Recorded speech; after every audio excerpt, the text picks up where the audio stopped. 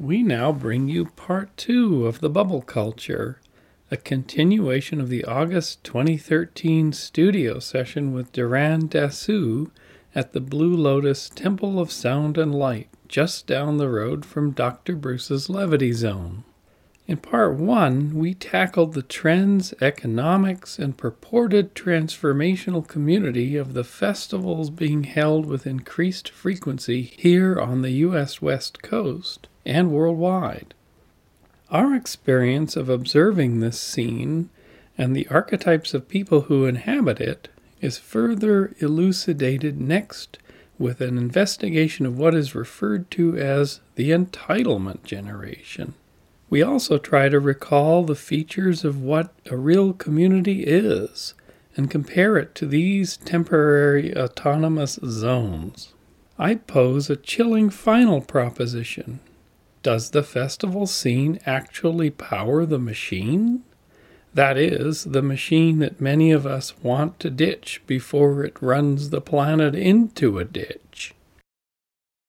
So we were discussing the trajectory of what, for lack of a better word, we can call the entitlement generation. Mm-hmm. Specifically in its neo-tribal, psychedelic West Coast culture. Rendition. In the current version of, the rebels without a cause. Without a cause or a clue.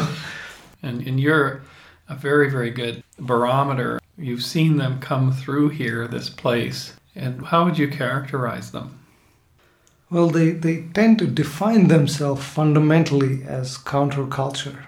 But at the same time, they're steeped in every part of modern consumer society.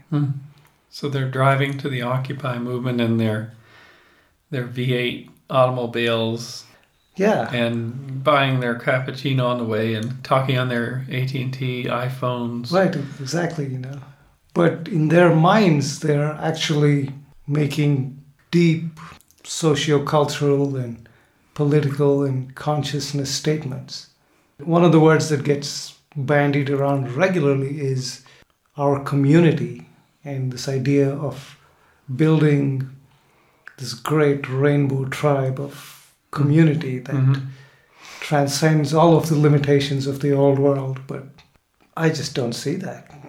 My actual experience with most of these people has been, again, for lack of a better word, tribe, has been of extremely entitled, self-possessed, just the self seems paramount, and I don't understand how, when you're so obsessed with self, how do you build community with that? Even though that's a desired and stated goal from so many people that have passed through this orbit over the last 12, 13 years that I've been here. There's such a strong expressed desire to form like the Neo community and the Neo tribe. You made a statement earlier which was sort of rang true for me, which was that they are making a statement. So perhaps that's the thing, by the way what they say and what they say on their phone calls or their text or tweets or their Facebook page or the way they dress or the festivals they show up for, or whatever, the art they do. The prime thing that this generation is doing is making statements, but they're not actually doing anything much more than making a statement. They're not building infrastructure. They're not doing research. They're, for the most part, not building products. And they feel maybe that the statement alone is the value, but the statements go into the ether. The fashions go out of style. The paintings get subsumed by more paintings. The YouTube video gets no more viewers. The Facebook post vanishes after 60 comments. It gets washed away like sand. And so the statement-making generation, the statements feed social networks, they feed media culture, but they actually produce nothing in the end. Yeah, because for a bunch of self-proclaimed counterculture types, the obsession with conformity and acceptance makes very little sense. If you are genuinely counterculture, then stop caring so much about what other people think. Because through the course of human history, generally the majority has not been correct, until a genuine counterculture type shows up with a new perspective. And a general counterculture character figure tends to be highly unpopular to the point that they get nailed up, stoned, ostracized. So in some sense, the tribe or whatever, the indigo generation or the crystal kids or whatever they are, because they're also raised in an environment of political correctness, which has its sort of nasty outbound side, they don't value or accept criticism or the weird, truly countercultural individual that shows up and tells them, look, 90% of what you've just uttered makes no sense, even from a syntactical basis. And let alone any ideas that are consistent that can be acted upon. There's nothing there. There's no content. And of course, that's a true situation in a lot of the cases. It's something that then the teller of that truth, instead of being valued in any way, is then ostracized and turned away. So truth can't enter the equation. A true analysis and evaluation of the value of actions and the value of words and the statements being made. One of the things I've noticed is the delusional bubble building. So the delusional bubble building will start with some statement that usually comes from the culture, from the ether, and then people build a pattern of, well, then that means that, and then this means this, and because that's true, and it's something which isn't true, builds upon the next domino, which is, well, then that's true, and then therefore, lizard people run the world, or the Twin Towers were knocked down by the U.S. government, by contractors, or commercial airliners are supplemented at night by secret commercial airliners that dump chemical into the sky for some unknown reason, and that this is happening all the time. And here's a doctored up Photoshop picture to prove it. And so then this goes on, and people spin this stuff on, and no one's there to challenge it. And if they are, they're ostracized, they're attacked because they're being, unfair or not allowing free speech, or, the political correctness gone crazy. So no objective thinking is permitted. And objective thinking and criticism and asking for facts and asking for proof is considered a social faux pas, or at worst it's considered you're a bad and evil person for demanding a shred of proof for these compounded statements that lead up to this bizarre worldview. Yeah, a wise man I met early on in my countercultural or subculture experiences told me that of all the people you will meet in these fringe communities, realize that there's a small percentage of them who are genuine rebels, who genuinely are here because they have tried the systems that exist and reached a state of deep dissatisfaction with it and chose alternate pathways and decided to explore new ways of interacting with themselves and their environment and their reason for being and all of the essential human desires. But there's a larger portion of the fringe which is just made up of people who are not here by choice. They are here because they are dysfunctional and they cannot function in, for lack of a better word, the real world. They're just here because this is the only place that will have them, because in this place there is no collective memory. Everything is transitory. It's just one more festival, one more party, one more event.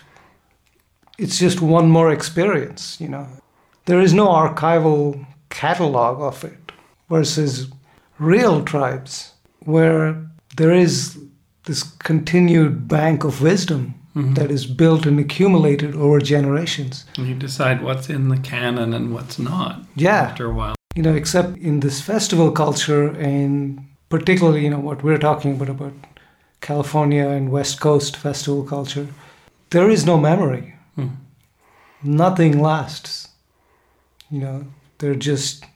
It's almost like each one of those festivals is like a drug trip that you come back from and you're on some sort of a high, and then you've learned nothing because you've not integrated it, and you're back in your schmucky life. You're back in your life that you would want to face realities about.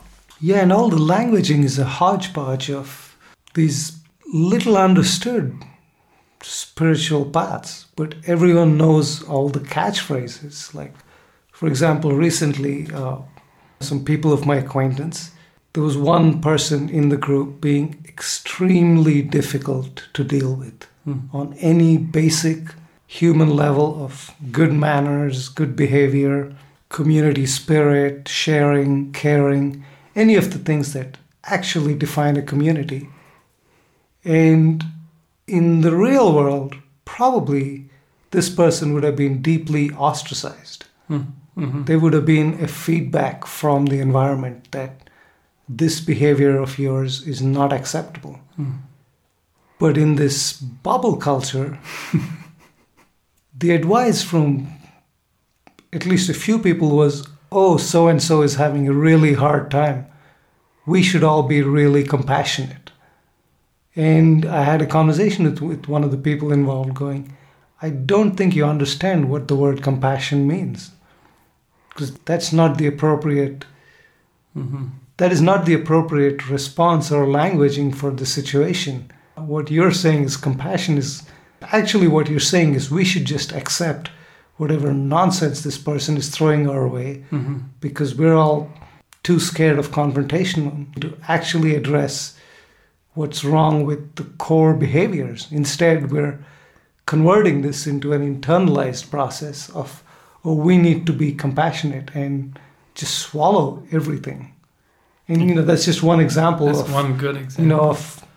Joan Didion, who's this wonderful author of the American scene for the last 50 years. She spent some time in the Haight-Ashbury, and by the time she was there, she was older than most of the people, and she wrote this short story called Slouching Toward Bethlehem. And it's totally nails, and this is 1967, right? 65, 67. And she totally nails it because she said, basically, what's happened here in the Haight is children who are not yet formed as adults reject what their parents are giving them, come to sort of build a new life. But what they built is an adolescent, mostly dysfunctional, dependent on money from outside to pay their bills. For the babies that were born in the Haight, in that time period, you're talking absolutely incompetent parenting, weird diets, and all justified on making a new life or a new scene, or it's all about love or whatever. But the people who are in the Haight have no life experience whatsoever. They're pampered kids from the suburbs that just rocketed there with no means of support and no practical understanding of what it meant to run a business, do a store, do a community. And they're also taking a lot of drugs. And so some of them have spun out, some of them are crashed. And they're all in this enormous great soup, this great smelly dysfunctional pile. And at the end, she basically says, I don't know where this is going, but there's nothing here. And of course, the mythology about those times, this was a person who was right in the center. She was writing as a reporter would write about it, but with a woman's approach and really bear all truths and tell all truths. And in some sense, when you hear about, say, a young girl, she's in the Haight, she's making some kind of crazy green drink like everyone's supposed to live on this new vegan diet, including the little kids, which is completely mad because these little kids are getting malnourished. And then there's the guy crashed out in the corner who just showed up 3 days ago. And the words that are coming out of the young girl sound exactly like the words coming out of the entitlement generation. They're exactly the same language. So we're talking, 1965, 6. How long ago is that? That's almost 50 years ago. Isn't that scary? Isn't that stunning? And you could pluck that girl out of that apartment in the Haight and put her down in the modern time, and there would have been no evolution. Her dysfunction would just go straight into and be understood and recognized. She'd have to learn how to use a mobile phone, but that would be the only change. Yeah, and in this case, the peer group to look for conformity clues is available through a digital device that you have access to 24/7. I was watching some TV show the other day with Douglas Rushkoff on it. Mm-hmm. And one of the questions that the host of the show asked him was something about cell phones. And Rushkoff was pointing out that even 15 years ago, the only people who needed 24/7 access to communication were doctors or people in the pager culture. Yeah, like they were like emergency response EMT people or people who worked at high level nuclear facilities. They were the only people who actually required that level of always on connectivity. But in this 15-year period, everybody is on 24/7 and is constantly bombarded with these short attention span, little snippets of Pavlovian conditioning. Yeah, but there's nothing of value being transmitted.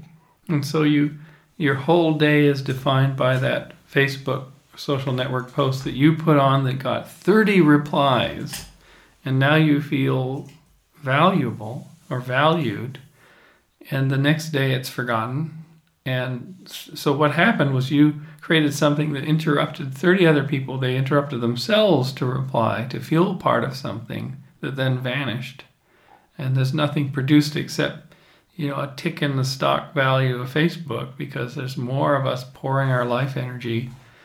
And one of the things that was pointed out by somebody I respect in the Valley was, all these companies are built by stealing the paid and unpaid and family and spare time of people.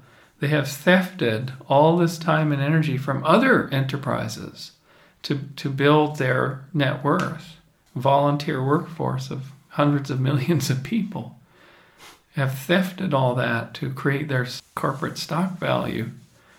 And that's been the pattern for the last 10, 12 years in the internet startup business, is how can we steal employee time from other ventures and family time? How can we take the time completely ad hoc without any due recompense and build our value? So it's a huge snookering exercise of convincing us to pour our life energy into this thing. Yeah, and the raw material, the clay out of which all this is molded is everybody's need to be validated so much, of this externalization of always looking outside to be told that what you're doing has value. And yes, in the real world, that is how things work. But this level of social network or festival culture valuation, it's not really valuation. It's just like a momentary nod given by somebody else, which you can use to pump up your own sense of self and, build on that. Like I was talking to a couple of people recently who get most of their passion from building chill spaces at these festivals, as in just places where people can go hang out. And ultimately, the chill space comes down. Like where is the value Where's in the that? value? And I don't just mean from a monetary standpoint, but what's it adding up to? It's just another place for people to confirm their UFO hypotheses and reconfirm their so maybe their deep conspiracy theories and pat each other on the back for how cool they are, that they're not part of the system and that they can basically, exist outside of it. But, in the end, there's only a handful of people in all of this festival culture actually generating anything of value, as in actually making anything that has a tangible value. The rest of them are surviving with odd jobs and by, sitting in a trim circle for one grower or another. And that's all going away. And that's all gone away at this point anyway. That little economic fantasy bubble has also reached its peak. There were some visitors a year ago, and one of them was a telemarketer in a horrible cubicle circumstance, and the other guy was installing phone services for some big Baby Bell or something. And I looked at them and I thought, what a terrible circumstance. So at least they were questing towards some kind of higher meaning in life. But most of the young people who are stuck in those kind of jobs, they just go get pissed drunk on the weekend and they have lots of sex if they can, or anything to break the monotony and the nightmare of the fact that they're trapped in jobs with no future that just barely pay enough that they can afford the one apartment. It's like hopeless. They're stuck in that level. And the U.S. economy is now in a state where in the old days, you came out of school, you got a job, you were upwardly mobile, you did your thing in your 40s and 50s, and then you popped out into retirement. Now, 2/3 of the young people out of school can't get meaningful work. 1/3 are fully unemployed. And then the midlife people are being laid off, and they've gone through 8 to 10 million foreclosures and divorce and stuff. And the older people have to keep working. So they're retaining those jobs longer because they don't have enough to actually retire. So the whole system is jammed pipes. The pipes are broken. So in the background of this comes this entitlement generation that were raised during the false boom of the year 2000 to the year 2008, which is all on borrowing and debt and war spending, and the internet boom of the 90s, which is a little bit more real. But they were raised in these false bubble periods. And now that we're in this disturbed long-term chronic unemployment period, you have this background of the hopeless generation, a generation stuck in those horrible jobs that has no prospect. So in some sense, the festival culture is their validation that they're not totally hopeless, but in truth they are.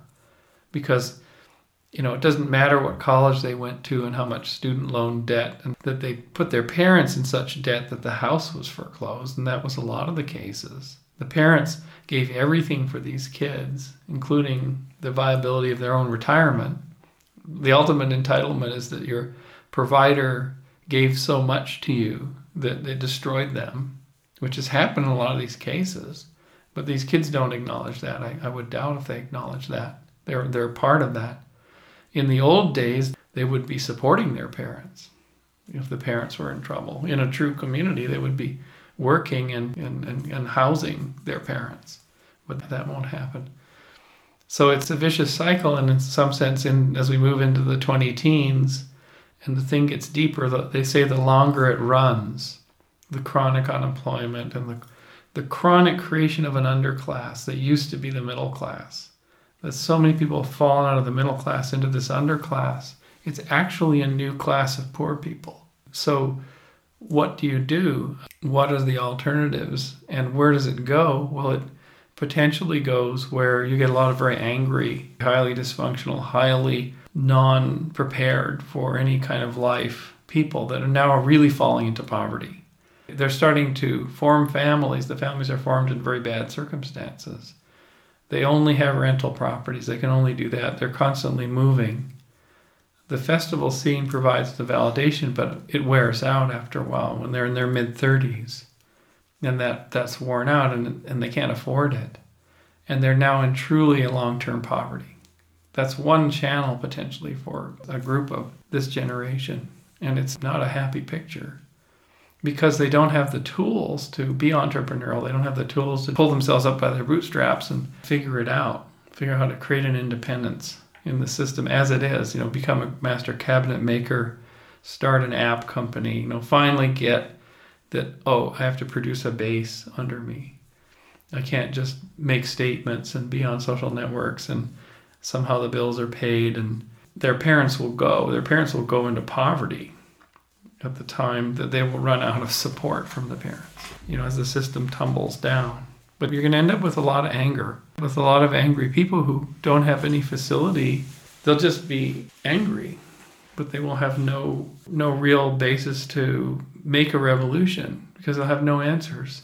And at the same time, you have this vicious cycle of celebrity culture. So in some sense, it's like the end of empire, where value is the statement you make in the little bully pulpit you carve for yourself, and celebrity, and even if it's a nano-celebrity, a tiny celebrity.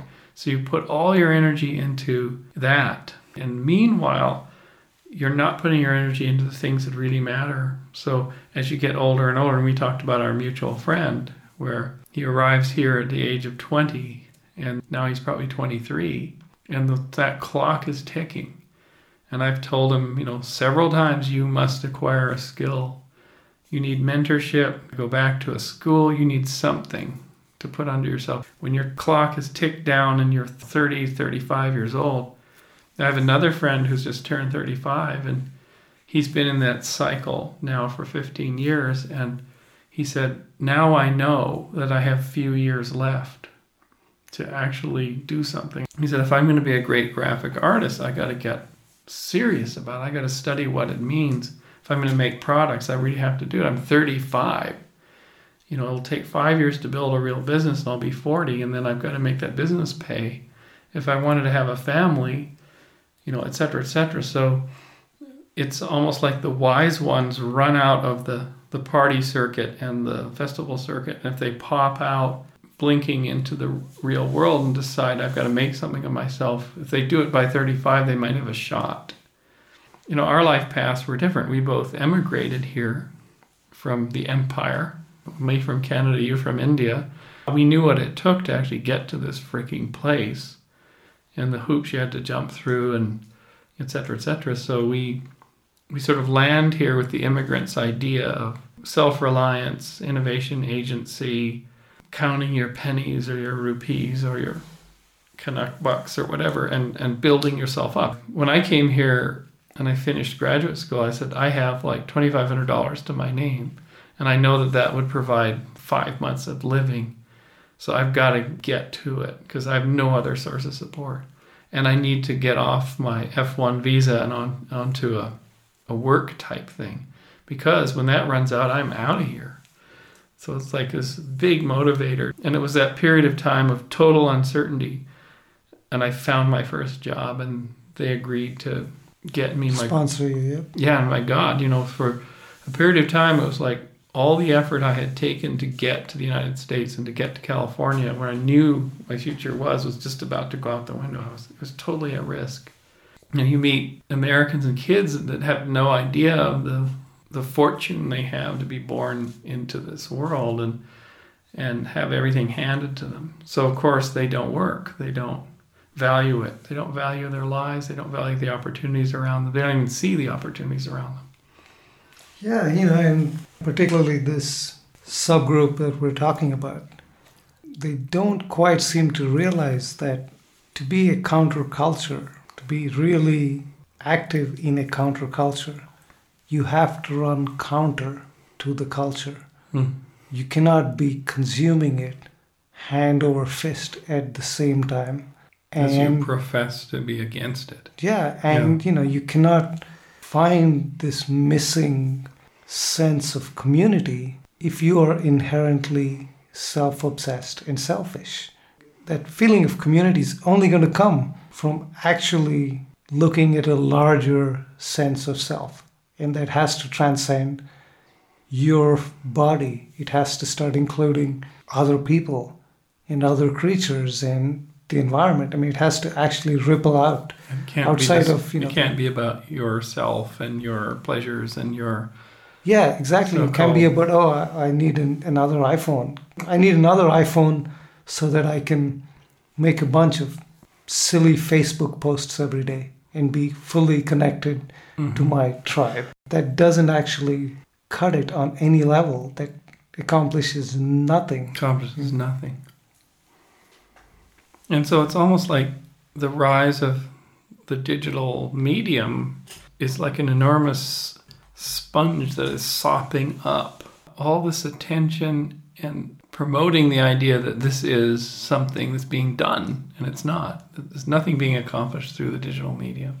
Almost nothing. In the sense that making statements to it and everyone likes your statement and therefore it's changing the world. It's a simulacrum of reality.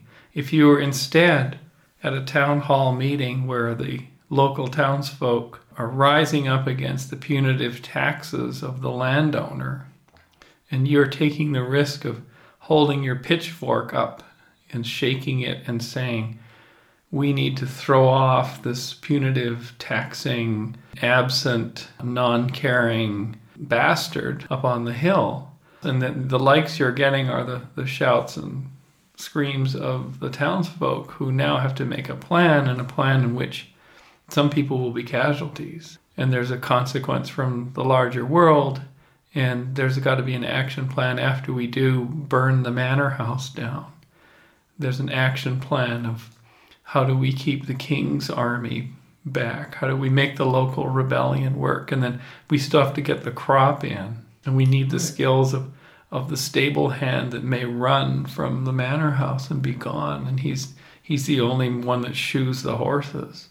So it's an eminently practical, true organization of making that statement and the follow through. Yeah. Otherwise, it's just opinions and words. Or as Penny just said, it's just all masturbation. Yeah, basically. Because unless you do something, because this plane, the material plane is about doing. This is the doing plane. Yes, it's also the feeling plane and the thinking plane, but those only have value when they translate into doing something. If it's just, I had this great feeling, doesn't mean anything. So then if you manifest it in something, create something from it. So this comes back to the festival scene, and this is why the festival scene is actually really dangerous. Because the festival scene is like a Facebook post. It's just like a Facebook post, because you build these temporary chill zones, put up this thing, and you have your sonic space and your whatever, and your marketplace and whatever, and that's all going on. And then it's totally unsustainable. It just disappears. In 3-4 days, it's vanished. So the people that are in it think they're in a new world. They think this is the new world we're building. What it's not. It's like a Facebook post. It's very much like a digital experience. Totally ephemeral, totally digital, totally about statement.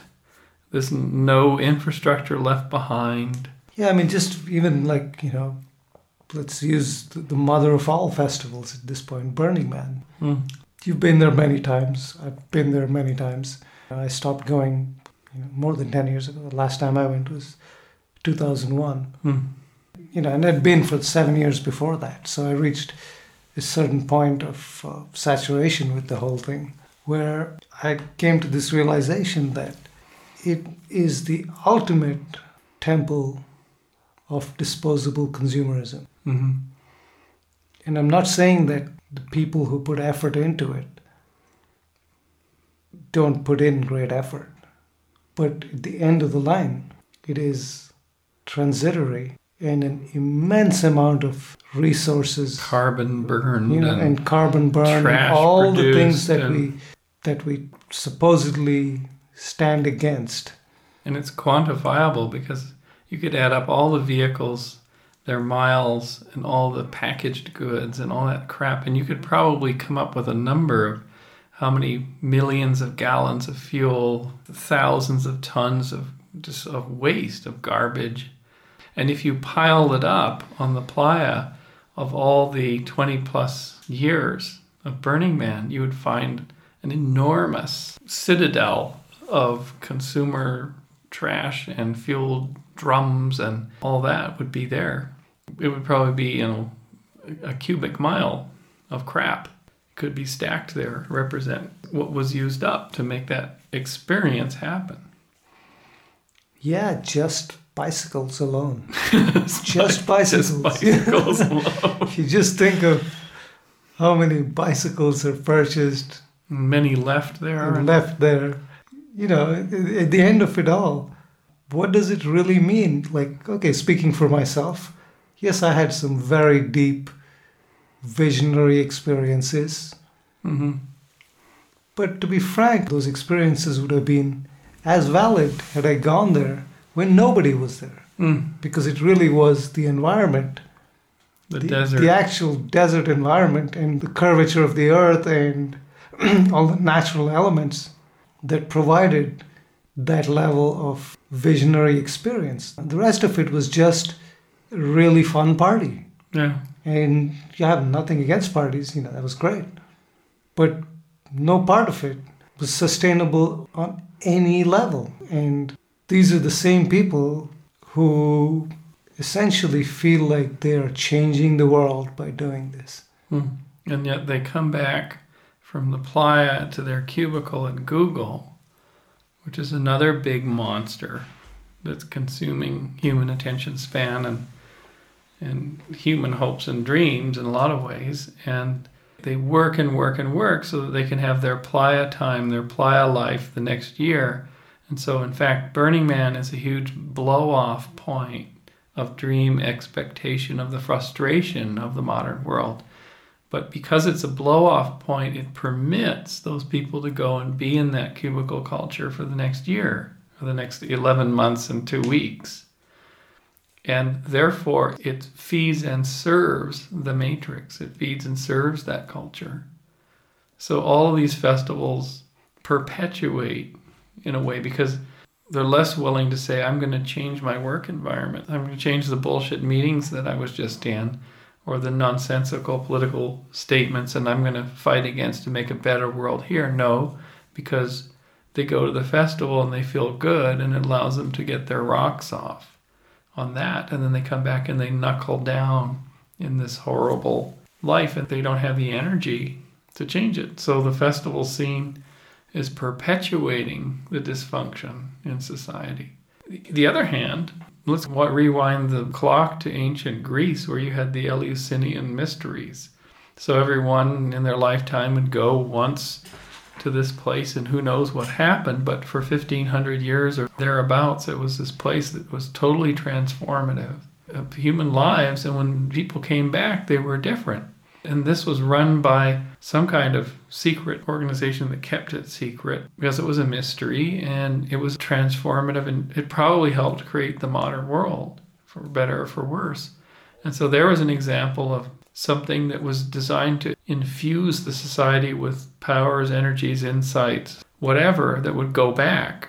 The Hajj is like that for Muslims. Many of them, they come back from the Hajj and they're transformed. So there's examples of quote-unquote festivals or places or designed experience to transform society. But what we're perhaps concluding is that Burning Man on down and the rest of the festivals, they're not delivering. They're not doing that. No, they're not, because if the audience just treats everything in this rapid-fire, short attention span, ADD kind of world we live in, if everything just boils down to a series of lights and colors and rhythmic sequences, you've lost the thrust of it. Like, I remember a conversation I had with a couple of the visionaries of this scene, and I found it astounding because they were discussing their experiences at one of the larger festivals. And every part of their experience, they were able to catalog from a pharmacological standpoint. As in, oh yeah, I felt like that. And when I feel like that, I like to take a little bit of this because then that helps you, feel a little bit better this way, and then when I'm coming down from that, then I take this thing. Like it was all like the entire thousands of years of shamanic knowledge and culture was being, I don't want to say refined or distilled, because it wasn't either of those things, but it was being, for lack of a better word, dumbed down to just a series of biochemical switches, without any context for an actual one-to-one relationship with the cosmos. It was all just switches. I mean, it was just toggle switches, Total self-indulgent. I need to feel good, and here's how I manage my pharmacopoeia. My little fragile, glistening gray matter brain, here's how I crank it and tweak it in order to keep it feeling at its peak goodness or whatever. And that's, of course, where addiction starts, because now you're addicted to a self-indulgent pattern that you must feel good at all times. So you must have the adulation of your fans, or you must have the right pharmacopoeia and do all these things in order to be in your groove, and therefore bad information or disturbing things or quote-unquote the real world that comes in is like bad vibes, and man, don't load that on me. I block it out. Of course, this went back to the 60s and the Beatles song Come Together, where they talk about the guy that has hair down below his knees, and if you embrace him, you feel his disease. And he said, I know you, you know me, and you must follow me and come together. And it's a parody, a pillorying of this kind of personality where, this smelly, feel good, I'm right, you must follow me. He has no money. He must be good looking because he's so hard to see. That's the Beatles taking on this emergent personality type of total entitlement and total dishygiene, disresponsibility, this character. And they were seeing it rise. And so was Alan Watts, was seeing this type of personality arise. And I don't know what happened to those people. But what we're saying here is that type of personality is alive and well in this modern scene. But they have access to technology, so they can actually get an audience for whatever they want to put out. However cockamamie, crazy it is, they can get even more validation than the guy with his hair down to his knees walking down the hate carrying the sign. Yeah, now you have an audience of millions. And no one to say no one to criticize, no one to take to task. Because that's one of the strange offshoots, I again say, it's a strange bastard child of the West Coast New Age movement, which at this point has somehow morphed into something. Morphed and whittled itself down to some very dysfunctional traits, which is nobody's open to criticism because, there's phrases now which mean nothing. What are you doing? Oh, I'm holding space for that. That means that's actually another way of saying I'm not doing anything. I've carved a little compartment in my head where, given a 50-50 chance of whether that could happen or couldn't happen, I would prefer it did. That's it. I'm holding space for it. I'm holding space. It doesn't mean you're doing anything active to make it so. You're just holding space. And, other such nonsense like, well, I'm speaking my truth, which has kind of become an umbrella for I can say whatever the hell I want. And what I say has as much value as what you say because I'm speaking my truth. And you can't tell me that your truth is better than my truth. But as a scientist, that's bullshit. All truths are not equal. The disease of relativism. Yeah. All things trivial become important and all things important become trivial. So where are we going with the conversation? So we're categorizing a syndrome, a disease, a culture. We've seen this culture grow and sort of flourish and bubble up We think since the 60s, it may have happened earlier, but certainly since the 60s, wave upon wave. What happened to those previous generations that got into the cocktail of, I must feel good, it's my truth, no responsibility in the world, no action plan, poor parenting in a way, no skill set, entitlement, personality. What happened to those that were in that state in the 60s when they got into the 1970s and suburbia and the me generation hit? What happened to these people when they turned 30, 40, 50, 60 years old? Because they infused society. Did they somehow get religion? Did they become stockbrokers? Did they go back and get retrained? I think all of the above, I think all of the above. In the 70s, probably a bunch of them did focus on the next phase of pharmacology again, and shifted to a whole other range of substances. Yeah, they shifted to cocaine, which led to all the excesses of. So some of them became true victims. Truly wrecked. Yeah, they crashed and burned. I would think so. Just like when I think of the people I met approximately 15 years ago in kind of the second wave of the San Francisco techno psychedelia heyday in the early to mid 90s. And it kind of peaked around 99 or around the turn of the millennium. There are lots of casualties there. Lots of casualties. Lots of people who fried their nervous systems in one fashion or another. Loads of them who crashed and burned, some who went back to school and restarted their whole life in a different fashion. Lots of women got married and had babies and became mommies and moved off into suburban landscape. And, there's not that many people left standing. Right. So this is then a phase that people go through. But it's possibly a phase that exacts a high cost. Because, say, from the age of 15, 16, 17 to into their 30s, they're in a bubble. As we've talked about, this bubble community. So they're in this bubble. And what do they gain? They must gain something from the bubble. But what's lost? Neither you or I was in such a bubble in our 20s and 30s. We were working our asses off.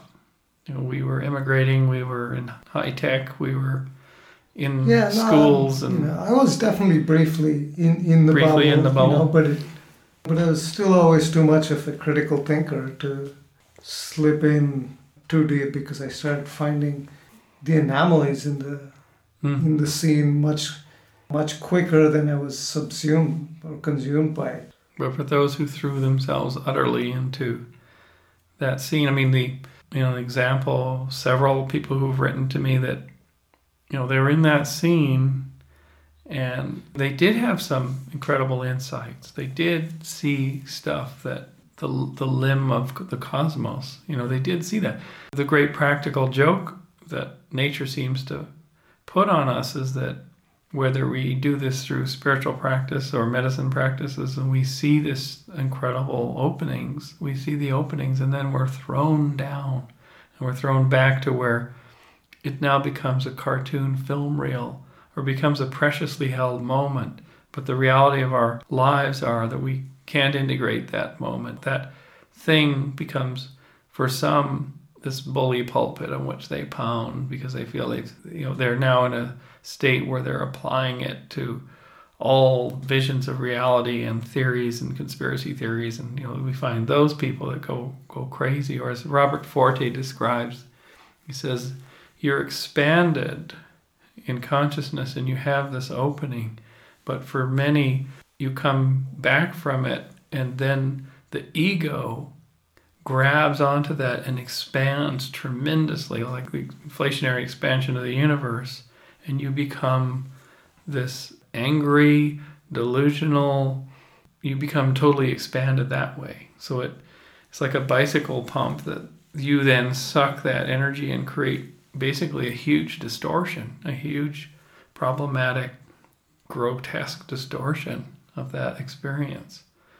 And the universe as well. There's another monkey that that took the elixir and then, with all their inbuilt tendencies, distorted it into something grotesque and is now foisting it upon the world. We have the birth of religions over that kind of behavior. Scientology on down, and Mormonism, and on down to the so-called mainline religions seem to have been spawned out of some kind of initiation, some kind of true pure opening, and then total corruption by the founder into something grotesque. But they all managed to build, because I've been asking myself this question for years and years, about what defines community. What actually makes a community? And, in my understanding of it, it's generally shared mutual self-interest. Mm-hmm. Be that for a spiritual reason, or be that for a financial reason, or be that because of a genetic, like a blood relation system. Those are what define. One of those three things, or some combination of those three things, is what makes a community. But in the case of the group we're talking about, none of those three actually exist, because there's only a handful of people actually making any money out of it. Mm-hmm.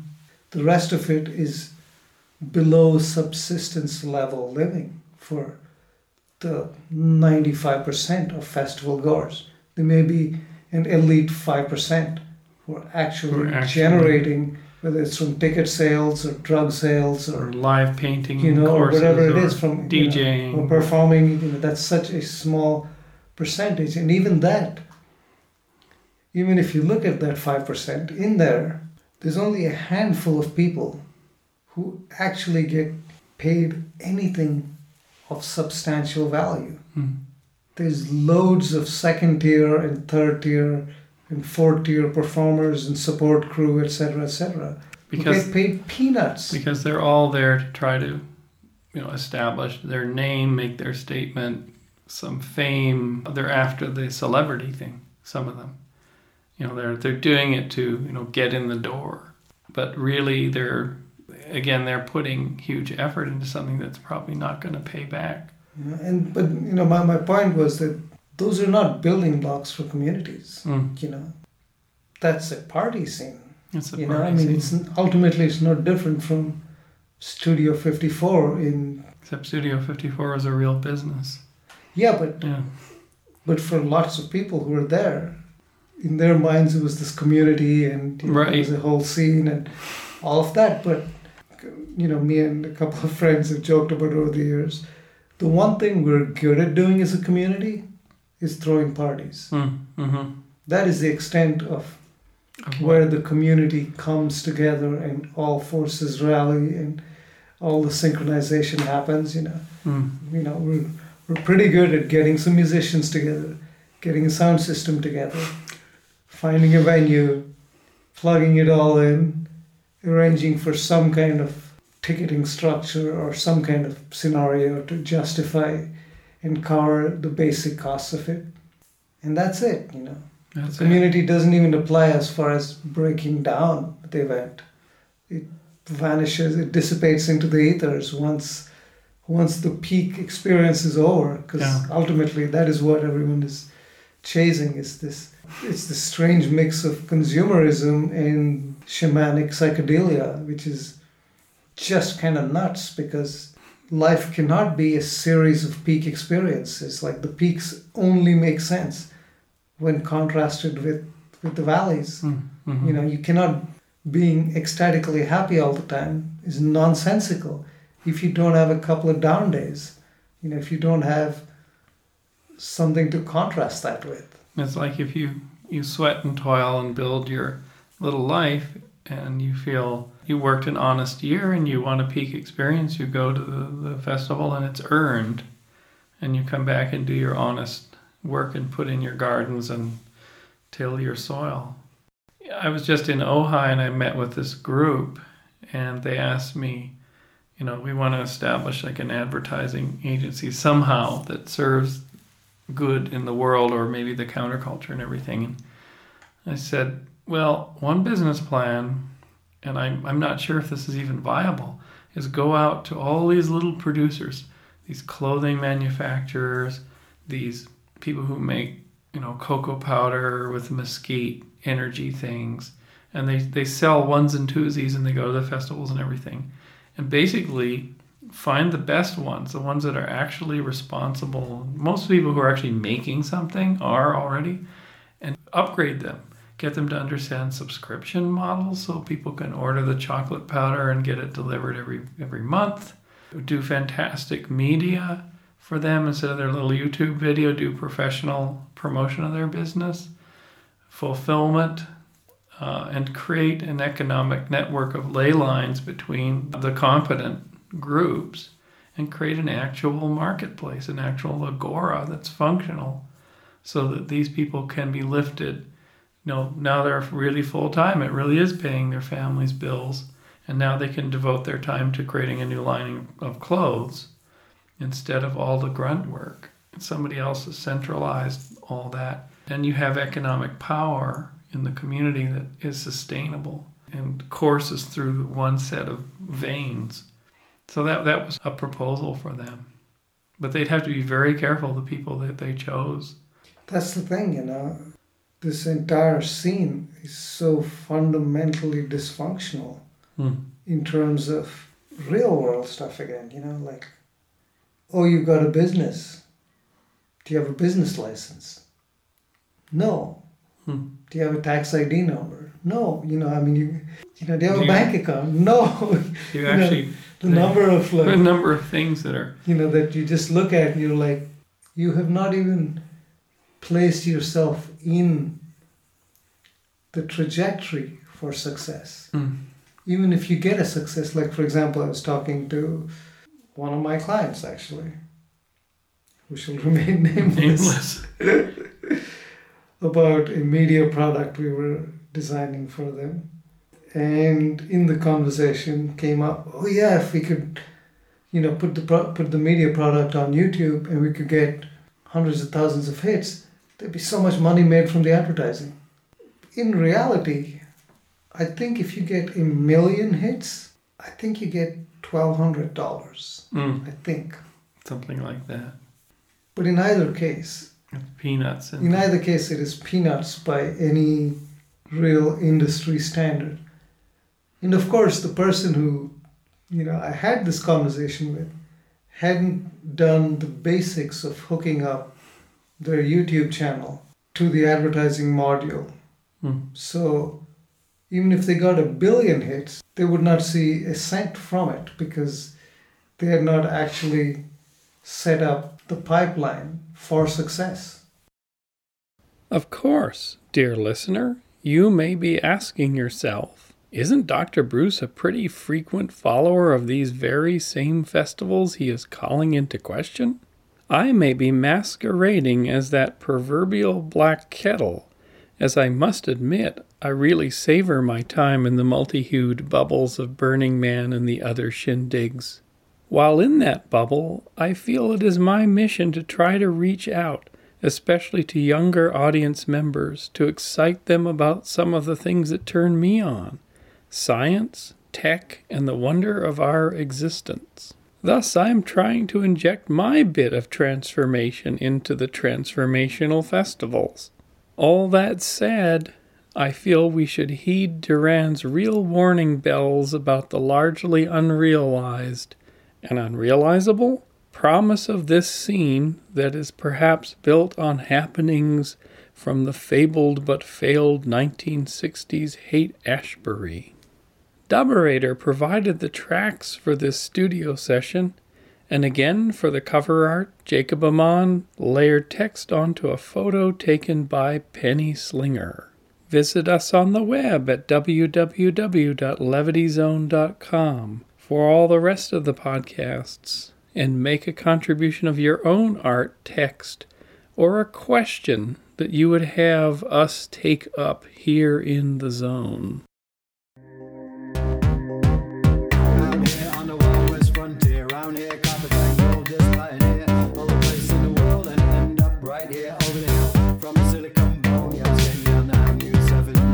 yard, redwood sunshine, ocean blue. In here on the southeast, kind of trip round here, silicone crystal by in her air. All of the people in the world, and I end up being I. Over the hill from Shiva's ashes, there's no tech support, no IT, only the mighty, nightly and